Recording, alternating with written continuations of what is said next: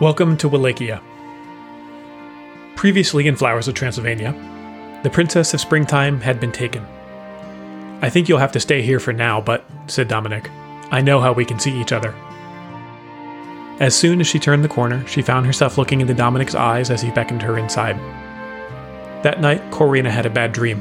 She dreamt she'd awoken in a sweat, but then the room had grown cold as a mist flowed through the window, surrounding her bed and enveloping her.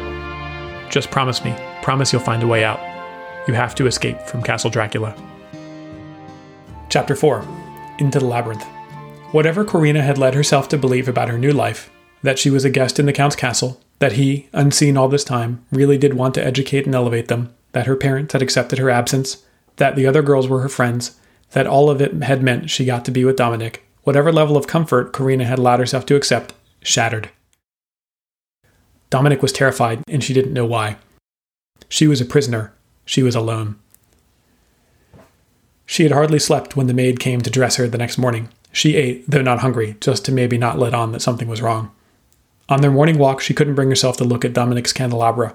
She felt as empty as it would be. Passing along the walkway above the village, she stopped and looked down, wondering if there might be someone down there who would help her. Could she write a note and throw it down? Who would get it? Though the wing of the castle she and her friends lived in was occupied only by them and the maids, she did often see villagers coming and going, and Romani traders conducting business. Indeed, activity in and out of the castle had seemed to increase over past weeks. Tea time the next day brought the answer. "Ladies," said Elisabetta, "the townspeople have invited us, and the Count has agreed, to attend their Summer's End festival this week, on Saturday." "Oh, will there be games?" asked Irina. "And animal rides?" asked Freya. "I'm sure there will be, but today we return to Milton." She went on to a discussion of free will, how God said he'd made man just and right, sufficient to have stood, though free to fall. But Corina was too distracted by the prospect of getting into the village to focus on it. Would she have a chance to break away from the group? Could she escape or hide? The next day, Corina sat in Irina's room. They were supposed to be discussing Paradise Lost, but kept getting off track. Irina had snuck some pastries from the tray earlier and, though in truth they had whatever decadent food they wanted at nearly every meal, they relished the stolen treats as if they were an act of defiance that would, if discovered, see them chained to Milton's lake of fire. "All this focus on free will and disobedience," Irina said, trying to stay on task. "It just feels like it's saying bad things only happen because you make bad choices. But bad things just happen to people sometimes, even if it's not their fault. It happens to them." "Well, he's talking about sin. The victim isn't the one to blame. The sinner is the one who makes the choice," said Corina, though she wanted to add something about how none of them had chosen to come to this place, how it was the Count's choice to bring them there. Would Irina be receptive to talking about it? Throughout all spring and summer, Corina had never summoned the courage to probe how the other girls felt about their time in the castle. It was understood the topic was off limits. What did they think of their rarely seen benefactor, or their matron Elisabetta? The constant presence of the guards had been enough to tell her to be careful. Dominic's fear of being caught had convinced her this was right. "That's what Elisabetta was saying about what Christianity brought to people," said Corina. "The Greek gods would put temptation in front of men, then blame them for falling for it. Jesus said that we all sin, and that God forgives us and loves us for it." Irina seemed to be about done with theology. "Did your village have a Summer's End festival?" she asked. "No, a little later they'll have the Harvest Festival." Corina summoned the courage to broach the subject of leaving. Maybe Irina would understand how important getting home was if she knew her village needed their princess. She started. "Oh, we have one of those," said Irina, interrupting her. "We have a big hedge maze, and at the festival the bigger kids get to pretend to be Omrin and scare the little kids as they run around. These wild men were one of many Transylvanian superstitions about crazed men who lived in the forest and attacked hunters and shepherds. One of the boys gets picked to be a giant. They scare everyone and then make them solve riddles. No, it's a giant. He's this wild huntsman who wanders the forests and gives advice or sometimes quests to hunters." Irina hadn't gotten the reference. It didn't matter. "I'm supposed to be there," Corina said. "Where?" "The Harvest Festival. I'm supposed to be the princess. I had a gown and I wonder what they'll do without me." "I'm sure they're fine. And hey, after a while, you'll go back there and get to teach everyone what we've learned. You don't need to be a princess. Plato had philosopher kings, right? Well, you'll be the philosopher queen. Do you ever think maybe we could try..." Before Corina could finish her sentence, a sentence that would have risked exposing her impending escape attempt, Elisabetta's form appeared at the door. Bedtime. The morning of the Summer's End festival proceeded as normal, excepting the lack of their typical morning walk. After the midday meal, Elisabetta explained that they'd have the afternoon to enjoy the festival, with time for dancing, and gave them each a few silver Reichsdaler coins so they could play games or buy trinkets in the village. Her dress for the day was a much fancier version of the typical costume that would be worn in the village. Several skirts, with white Katrinta aprons, front and back, embroidered in fine detail with golden thread. On her head she wore a high cylindrical velvet hat called a wharton, with the veil covering the back of her neck, which was embroidered with the same golden thread. Tucking the coins into her apron's pocket, she joined the girls as they walked down to the gate. 2 castle guards were assigned to be their chaperones for the day, and they made their way out of the castle for the first time since the start of spring and her captivity. Walking down the rocky path to the town below, Corina tried to capture as much of the geography as she could. If she was able to make her escape today, she'd need to work out where she was going to go. There seemed to be just one road leading out of town. It ran behind a hill after a span, but its general direction implied it probably met up with the road from the castle's front gates. She'd be discovered instantly if she took it. Dense forest covered the mountains that surrounded the village. Corina had heard enough wolf calls from her room's window to know that's where they lived. She could just make out a small stream snaking its way across the land. If it led to a river, perhaps Corina could follow it to another settlement where she could seek help. With the castle guards following the girls everywhere, escape was going to be difficult. So Corina resolved to enjoy, or pretend to enjoy, the festival while trying where possible to effect her exit. The festival was in substance not dissimilar from those of her own experience, but in scale much larger. They were led first to the village's central square, where the dancing and later feast would take place. In front of the Zarda, the village's inn and tavern, several women had set up tables displaying all manner of scarves, dresses, and jewelry. "Oh, Corina, what do you think?" asked Diana, holding up a series of beaded pieces. The work really was very nice. "Do you—" Corina started to suggest that perhaps Diana didn't need to buy clothes since the Count provided them with their wardrobe, all of it certainly more expensive than what was on display here. She stopped herself, thinking that if it made Diana happy to have something of her own, so be it. "It's wonderful." Within minutes, Diana had spent the entire allowance she'd been given. "Oh, but what will I do with all this now? Perhaps our strong young escort would take it back to the castle for you?" Corina smiled at their appointed guard. Irina and Freya were across the square with the other. If she could get rid of one guard for an hour or so, ditching the remaining one might be easier. "I'd be happy to have them sent up for you," said the seller, taking Diana's purchases and placing them to the side. "You go, enjoy the day. Don't worry about these. My son will deliver them." She turned and yelled at full volume to a gangly adolescent whose look instantly told Corina that there were 4 dozen things he'd rather be doing at the festival than running errands for his mother. They moved on. At another booth, an older lady seemed quite taken with their Order of the Dragon Guard and insisted they each take as many of the small honey cakes she was selling as they wanted. Corina said she wasn't hungry, but the lady insisted and offered to wrap them in cloth for later. She took them and stowed them in her apron. If she did manage to escape, at least she'd have something to eat. Or something for the buzzards to eat after the wolves ate her. For now, Corina would have to find a way to enjoy the day until her chance came along. She and Freya developed a rivalry at a game trying to sink balls into a hole. Irina turned out to be stunningly good at throwing darts at a portrait of a dragon that had been painted on a board. Diana was simply rubbish at a game involving throwing rings onto the turrets of a replica Castle Dracula. Everywhere they went, the villagers fawned over them. It's so wonderful to see the good Count bring in people from all over Transylvania. The Count is such a strong figure. You're so fortunate to get to live in the castle with him. I wouldn't say this to just anyone, but never mind the Habsburgs, the Count is who I follow. And so on. Whatever Dominic wouldn't say about the Count, whatever terrible thing he was afraid to disclose, the townsfolk loved him. Their chaperones got nearly as much attention as the ladies did. Corina knew the members of the Order of the Dragon spent at least some time in the village. She'd seen them coming from the gate herself, but the villagers seemed to be honored by their presence at every turn. The men admired their austere uniforms. The women swooned over them. A small boy asked if he could one day join in their ranks. The sun started to get lower in the sky, and Irina suggested they return to the square so they could eat. "I can't wait for the dancing," said Freya. "The music will have started by now. I haven't danced with a boy in ages." Her step turned into a skip, then a twirl. Corina smiled at the little dance, then stopped in her tracks. "Irina, look," she said. They'd wandered to the edge of the village. There, before her, was the answer, the opportunity she'd been waiting for all day. "A hedge maze," said Irina. "Oh, let's go. You don't mind, do you, Freya, if we're a little late to eat?" A man sat on a bale of hay next to the maze's start. He was handing out some sort of treat to a group of children who'd just come out of the maze. "Welcome, ladies, and thank you for coming. But I urge you to return to the village for the feast, for you see, this maze is haunted. Restless spirits have taken up residence here. "Oh no," said Freya. "Oh no indeed. Perhaps you can help me, and help them." "Them?" asked Diana. "The Strigoi.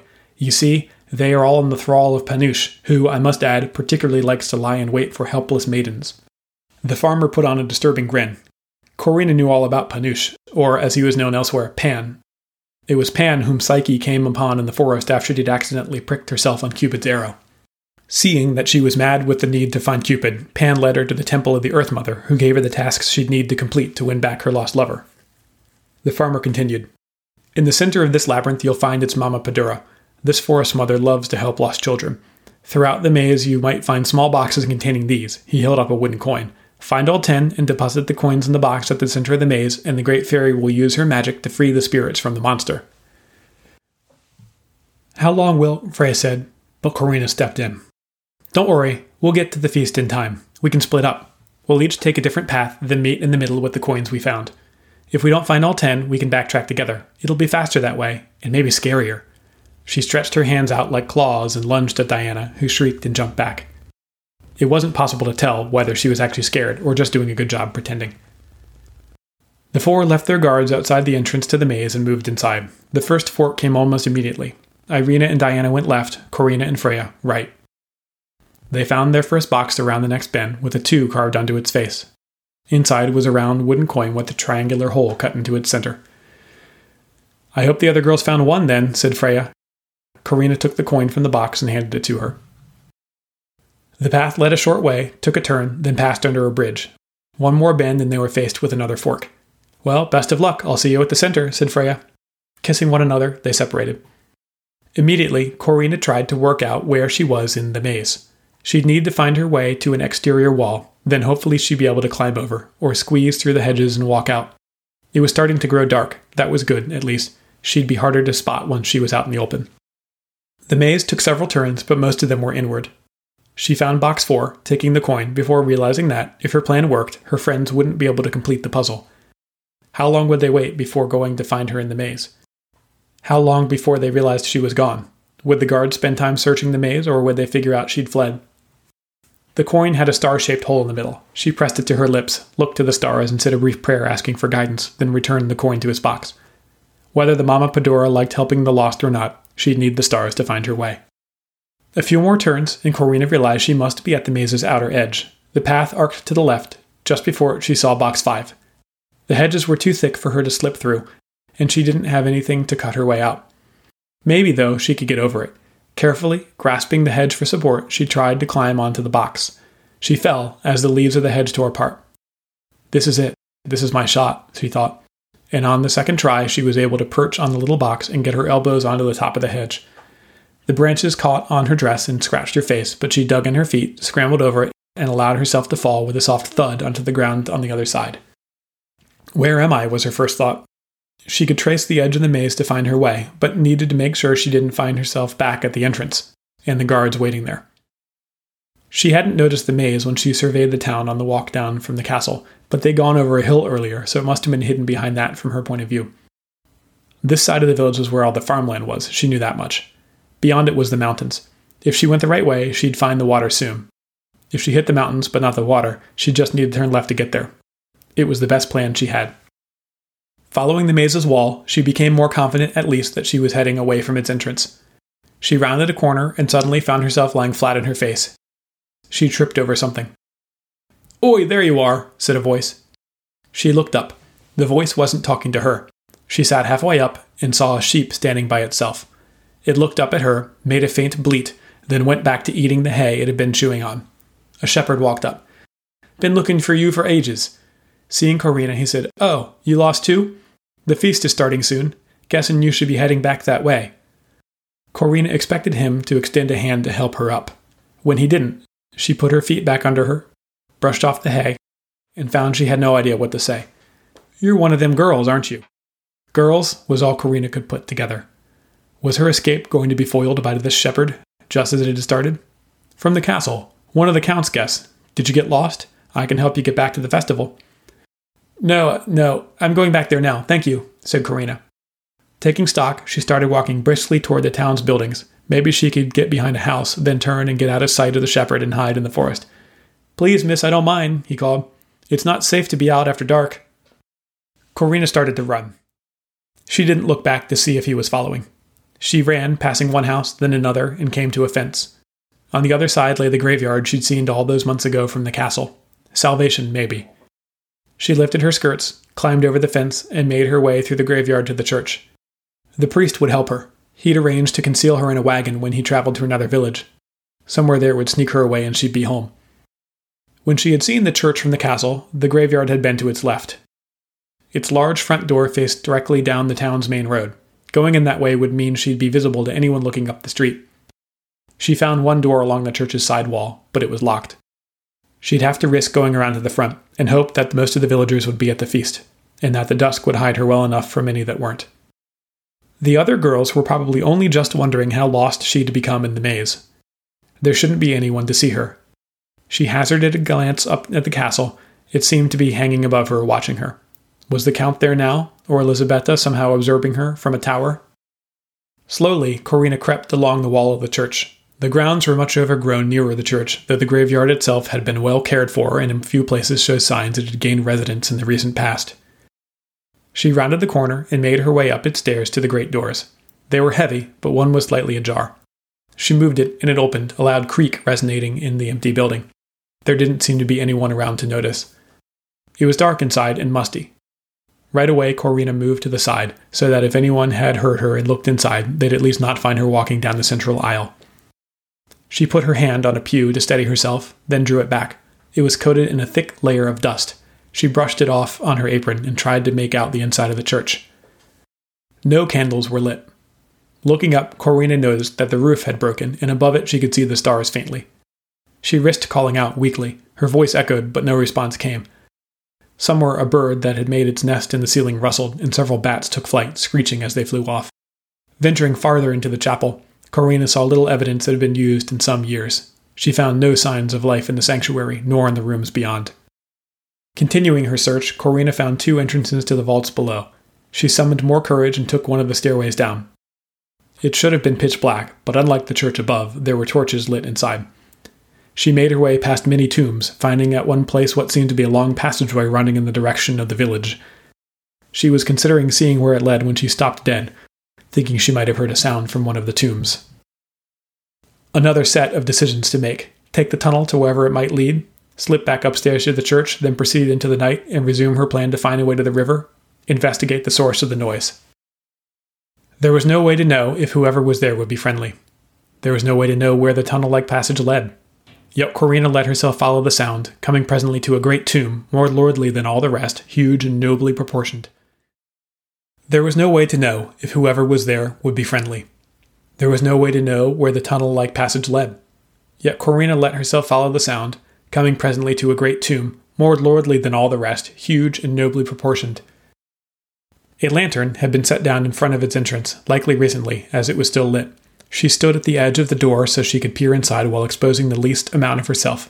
Inside, a great many candles had been lit and maintained, as if a number of faithful servants had dedicated themselves to ensuring this one tomb would never go unhonored. By the entrance along the inside had been mounted a torch, still glowing brightly. Corina could make out 3 figures. One bore the silhouette of a member of the Order of the Dragon. He stood to the side, at attention. Inside the sepulchre, the lid of the coffin had been moved aside slightly, but still remained mostly in place. The second figure lay prostrate atop it. The third stood over him, leaning down like a wolf over its prey. Corina knew that she should not be discovered here. She turned to flee, but in doing so knocked over the lantern. It clattered loudly. She turned to measure the reactions of the trio in the tomb, now fully placing herself in the doorway. There was no reason to hide any longer. Before any of the 3 started to react, Corina saw everything. The castle guard she recognized. She didn't know his name, but he was among the several she'd seen about the castle during her months-long captivity. The man standing over the coffin still hadn't raised his head, but she recognized the piercing red eyes as belonging to her host, Count Dracula. The final member of the group, she now saw, also wore the uniform of a castle guard, but his high-collared coat had been removed. Corina saw that Count Dracula's mouth had been on the man's neck. He was now raising his head. She saw a glimpse of sharp teeth like fangs in a pair of red marks on the other man's neck. The entire survey took but a second, but Corina felt as if she'd been watching it happen for a full day. Her eyes were seeing something that her mind didn't want to process. Slowly, because she had no power over her senses, no way to prevent the images from, eventually, being interpreted, she allowed herself to accept the identity of the man the Count had been attacking. It was Dominic. Darkness fell. Thank you for listening. Chapter 5, As the World Falls Down, will be out in 2 weeks. You can follow Wallachia on Twitter at WallachiaNet or on the web at wallachia.net. If you'd like to read or listen ahead, you can download the Wallachia app from the App Store.